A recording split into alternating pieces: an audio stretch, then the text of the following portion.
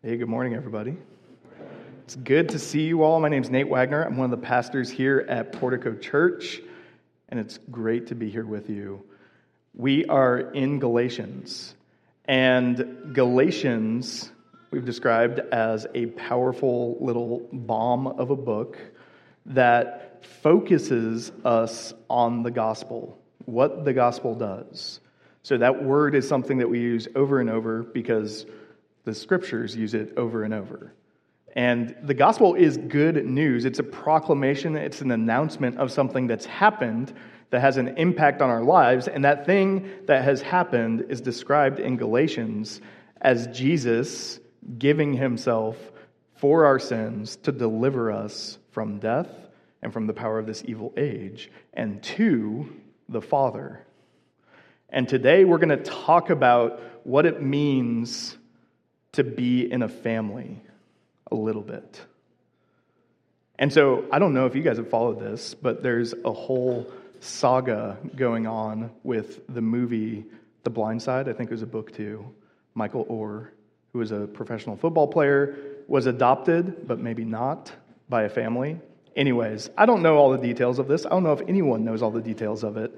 But the gist of it is that you had someone who thought he was adopted into a family. And when we use that word, adopted, it means that you truly belong in that family now.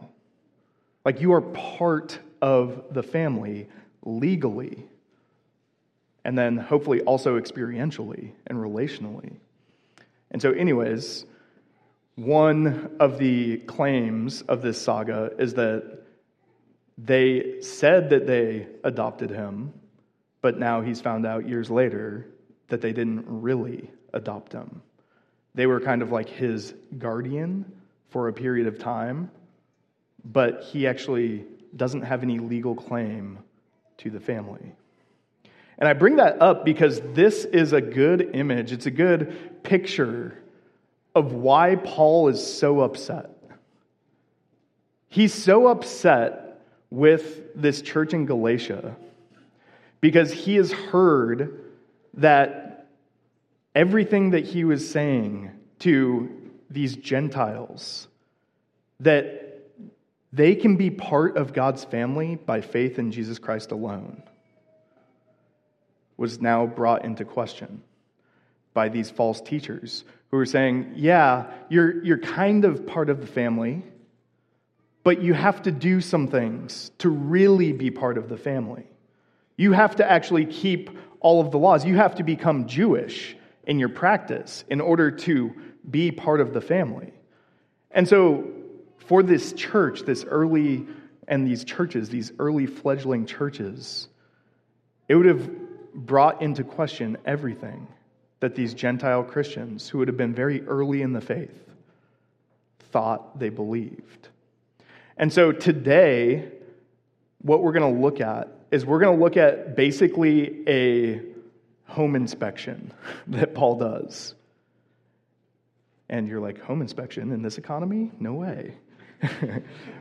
But it's really important. He wants the churches in Galatia to be certain of what he has taught them. That he wants them to be certain of the gospel. And so he uncovers everything and says, here is the foundation. Let's look at it. Let's look at the foundation that this church is built on and examine it. And let's talk about if there's anything lacking in it, if you need to add more to the foundation. And so he goes into his personal history and he summarizes about 20 years in like a paragraph. So it's a lot. It's a lot. It's exhausting just to listen to it. So we're going to go quick over a lot of text and a lot of history, and I'm going to bring out a couple of salient details to show how the gospel intersects with human history and transforms it. Because that's what's happened in Galatia, and Paul's reminding them of that. So we're going to be in Galatians 1, and we're going to start in verse 10, and then we'll go all the way to chapter 2, verse 10. You can turn there with me and follow along. The words will also be up on the screen. For am I now seeking the approval of man or of God? Or am I trying to please man? If I were trying to please man, I would not be a servant of Christ. For I would have you know, brothers, that the gospel that was preached by me is not man's gospel. For I did not receive it from any man, nor was I taught it, but I received it through a revelation of Jesus Christ. For you have heard of my former life in Judaism, how I persecuted the church of God violently and tried to destroy it.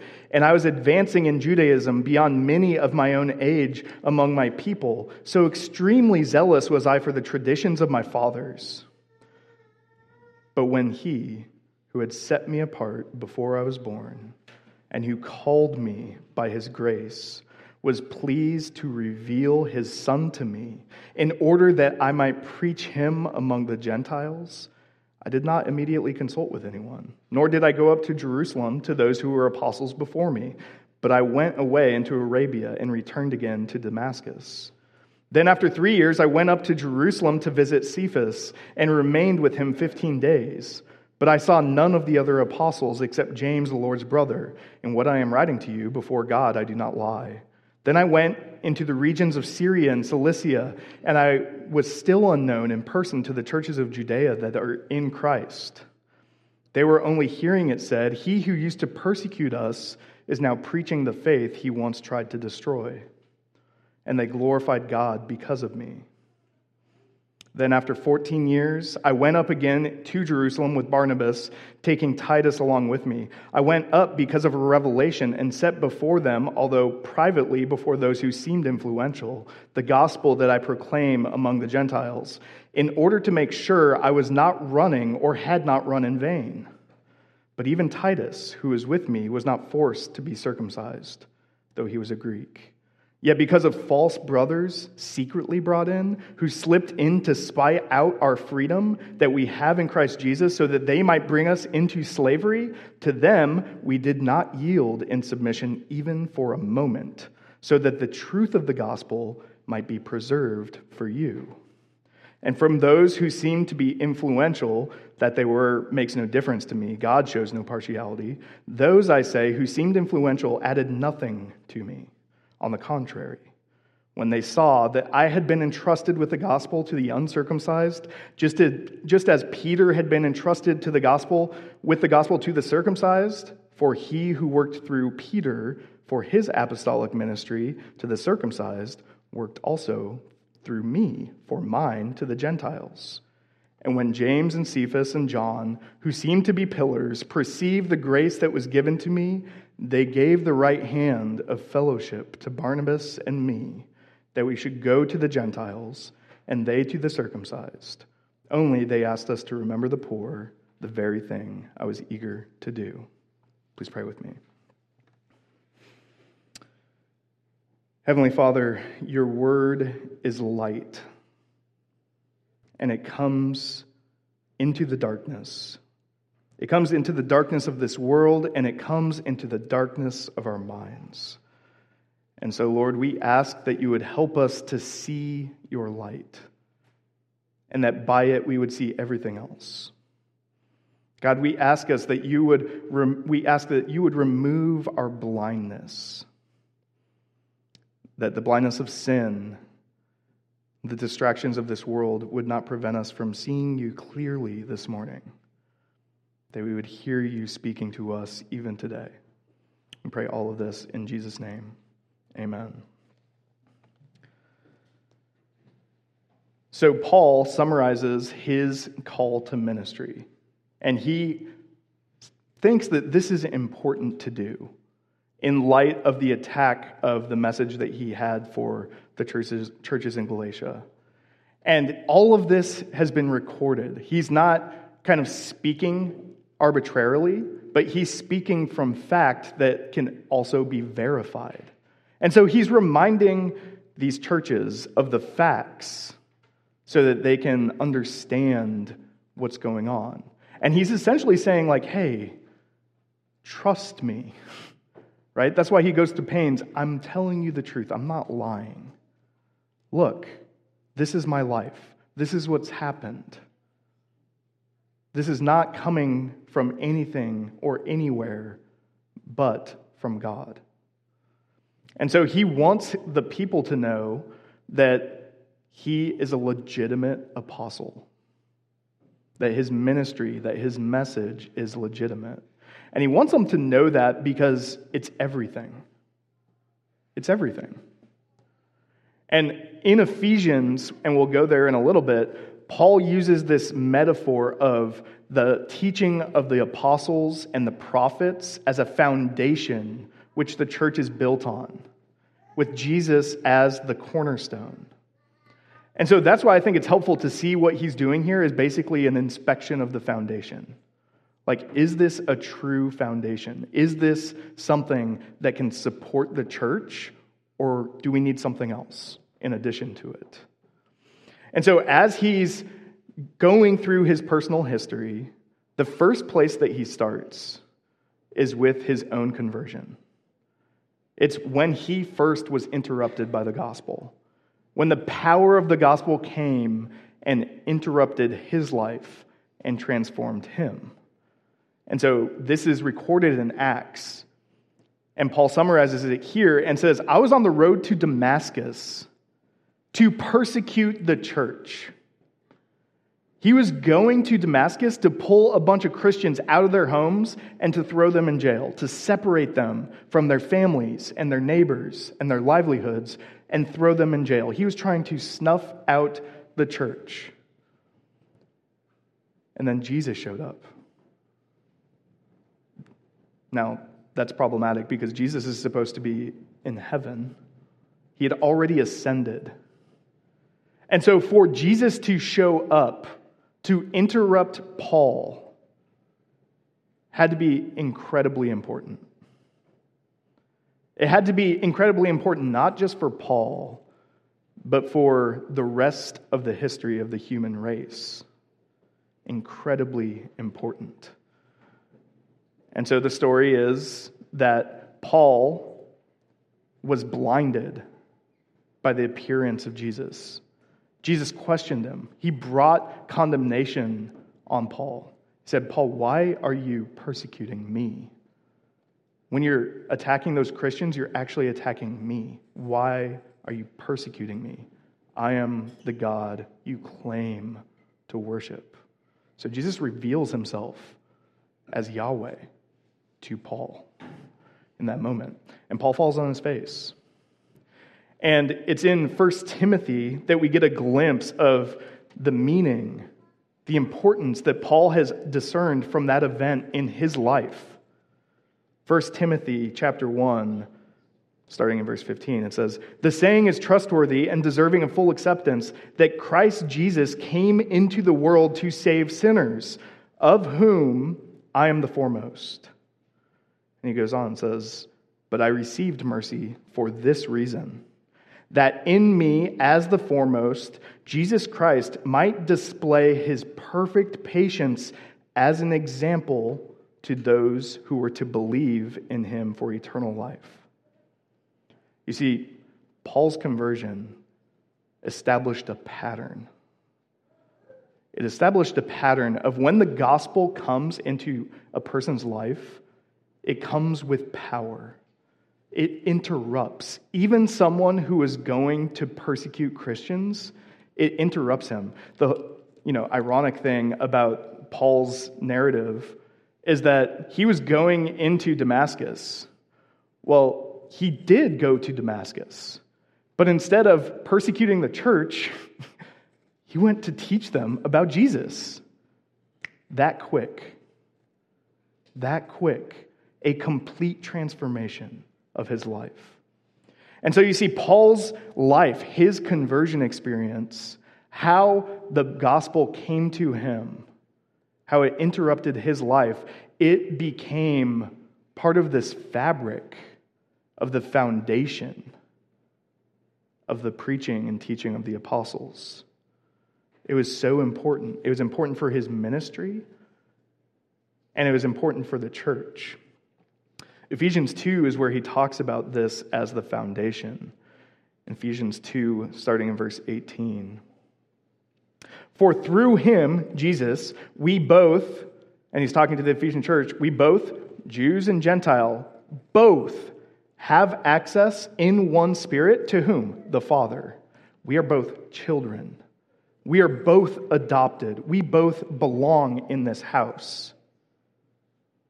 So then, you are no longer strangers and aliens, but you are fellow citizens with the saints and members of the household of God, built on the foundation of the apostles and prophets, Christ Jesus himself being the cornerstone, in whom the whole structure being joined together grows into a holy temple in the Lord. In him you also are being built together into a dwelling place for God by the Spirit. The foundation is sure. It's sure because Paul is a real apostle. He really met the resurrected Lord. The resurrected Lord really gave him a commission to go and preach the gospel, to serve as a pattern for those who were to believe in the future, and to complete this apostolic foundation that is held together in Christ. Why? So that the church can grow, so that the church can be built on it and be a beautiful dwelling place for God by the Spirit. You see, these teachers weren't just attacking Paul, but they were attacking the church.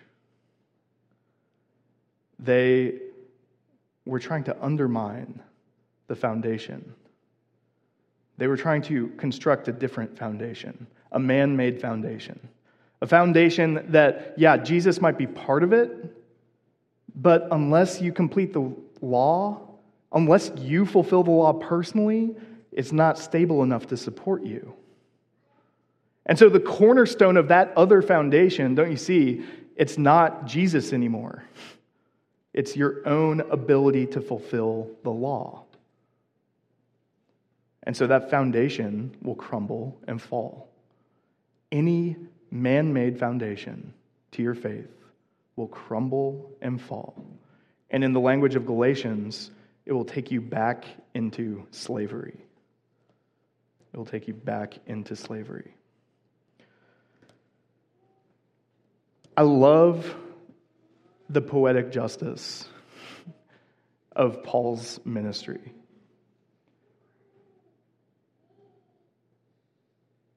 In this passage, he's just breezing through things, and I want to slow down on one of them really quickly, because I just want to imagine being those early Christians.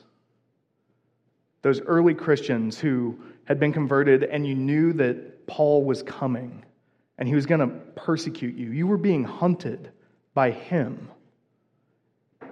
And maybe they got word that he was coming to Damascus. And so they were hiding in fear, taking the faith underground for a time. But then this happens. And all of a sudden, Paul goes and does ministry somewhere else for 3 years. And then he comes back. And he goes to these churches in Judea where nobody had met him yet, but they had heard about him. And what they were hearing was, he who used to persecute us is now preaching the faith that he once tried to destroy. And they glorified God because of it. This is the essence of the Christian faith. That even the most vehement opponent at the word of Christ turns and becomes a messenger for that faith. And it is that message that we are built on. We, the church, we are constructed on top of this foundation. We're built into a dwelling place of God. And it's important for us to see this kind of chain of events where Paul's story, his conversion, how the gospel met him, how Jesus met him and commissioned him, that personal history was woven into the fabric of the apostolic foundation, and how that is what we in our church are resting on It's what we are built on. And so you see, the gospel invading and transforming history doesn't just happen abstractly, but it happens personally. And it uses the details of people's lives to show off the glory of God. And so this is a really good chance for us to think about this. For us, Little Portico Church. We've been around for 13 years, just over 13 years. And we have been around just long enough to start to see and remember some of the contours of the house that's being built here. We're seeing some of the fabrics that God uses to knit us together, to be His dwelling place. And it's connected to our history, our personal history, our life together as a church. And this morning, as Johnny is bringing his service as a pastor and on staff here to a close after 13 years, I think it's really good that we think about how his life has informed how we are the dwelling place of God, and to glorify God because of that, because we see the threads that link all the way back to Paul, all the way back to the apostles. It's the same gospel that's at work. And the reality is that Johnny's been a major part of how Jesus has built the church here. A major part of it. The gospel invaded and transformed his life. He can tell you more about that. It continues to do that, by the way. God's not done with him. And in the last 13 years, how God has met Johnny has been a part of how God continues to meet us, how God continues to meet me. And so we see this pattern of the gospel invading, transforming our lives. Here's a few areas that I've seen that at work, that you have seen that and experienced that at work.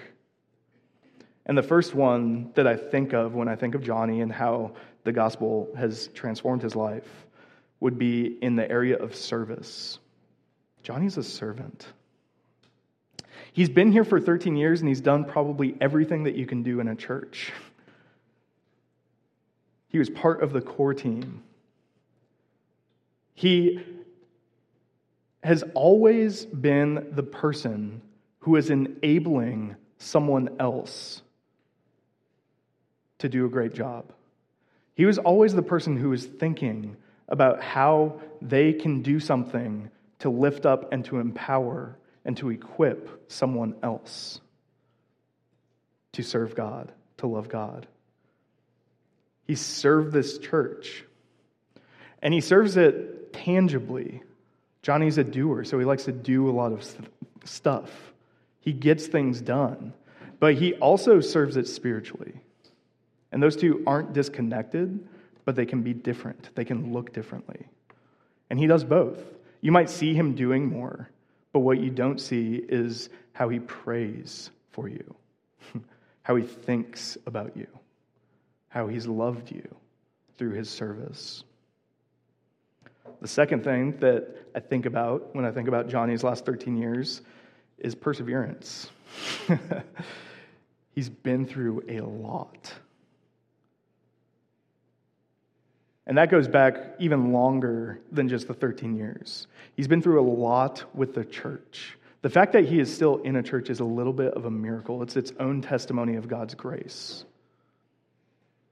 And it's not that he's just stuck around. It's not that he's just like, well, I don't have anywhere else to go, so I guess I'll be here still. No, it's perseverance is a remaining steadfast through many trials. And so when transitions happened, when sin happened in the church, when there was difficulty, when things were shook and rocked, Johnny was steady, and he's a stabilizer. He stabilized things. He's allowed us to exist. His ministry is responsible for the existence of this church today. God has worked through that. He's worked through all of the different ways that He has called Johnny and prepared Johnny, and now has used that to preserve our church, to allow us to be here this morning even. Connected to this is suffering. Suffering is a part of the Christian life. We spend a lot of time trying to figure out ways that we can prevent suffering, but it always finds us. And there's a lot of different ways that Johnny has suffered. And I don't want this to make us feel guilty, but it's just the reality. It's just the reality. If you are, and you don't have to be in pastoral ministry for this to be true, if you are a member or around a church for long enough, you are going to suffer. And that suffering will start presenting some questions to you. Like, why am I doing this? Why am I still here? Wouldn't it be easier somewhere else? Should I leave? Is this whole thing just a lie? Right? Suffering will present those questions to you. And there's a sacrifice that comes along with the suffering that you endure. There's a sacrifice in relationship. If you stay at this church, and this isn't just Johnny, but it is Johnny. If you stay at this church for a long time, you are going to say goodbye to a lot of people. Because it is a transient area. It's an area where people move for a few years, and then they're like, wow, life's hard here. Might be easier somewhere else. Let's go somewhere else. Or they get a new job somewhere else. There's nothing wrong with any of that. But for those who stay, there's a relational suffering. It's hard. There's also a cost and opportunity for someone to serve the church in this day and age vocationally. Because it's tricky to explain, and it's even trickier in this area to explain to a non-Christian company how you working at the church equals experience that they can use and be useful. It's just a really difficult bridge to kind of get across. And it's just maybe, but this person will be easier to hire, so we're just going to go that way. So there's a cost to that, an opportunity cost. And then most profoundly, there's spiritual warfare. Leaders of the church experience attack. And it's not because the leaders of the church are special, but it's because Satan knows strategically that if you take out a leader, there's a lot of devastation that will come downstream of that. And so he's limited in resources, and so he focuses his attacks on leaders. So there's just been an immense amount of suffering, and it's the type of suffering that when you look at it, you can't help but think of Jesus. You can't help but think of how Jesus has suffered in those ways. And this is just a small degree of filling up and participating in the sufferings of Christ. But it's significant and it's precious to the Lord. The next one is leadership and training. So Johnny has led, and he thinks about how he can create things that will help the church flourish. And that's what a leader does. Takes initiative on them. He takes risks. He does things knowing that he's probably doing them somewhat wrong. And that's terrifying. And yet, that's what a leader does. Because someone has to do it. Someone has to lead the church. And so he's been leading. And part of his leadership has always been training. Always training other people. Always trying to put the call out there for other people to join in leading. And so you see how his leadership and training has... So many of us have stories about how Johnny's leadership has impacted your faith. How Johnny's leadership has allowed our church to thrive, to be the church that we are today. And then finally, most importantly, and the thing that if you don't know Johnny, it will become evident because you won't think of this, and anybody who knows Johnny will think of it, is Johnny has loved this church. He's done all of the above with love. He's been loving God through song, through giving expression to our faith in leading worship. And he's loved the church, seeking our growth in the Lord, seeking our perseverance in the faith. Love. It's really what colors everything else. It's really what Johnny will continue to do as a member here.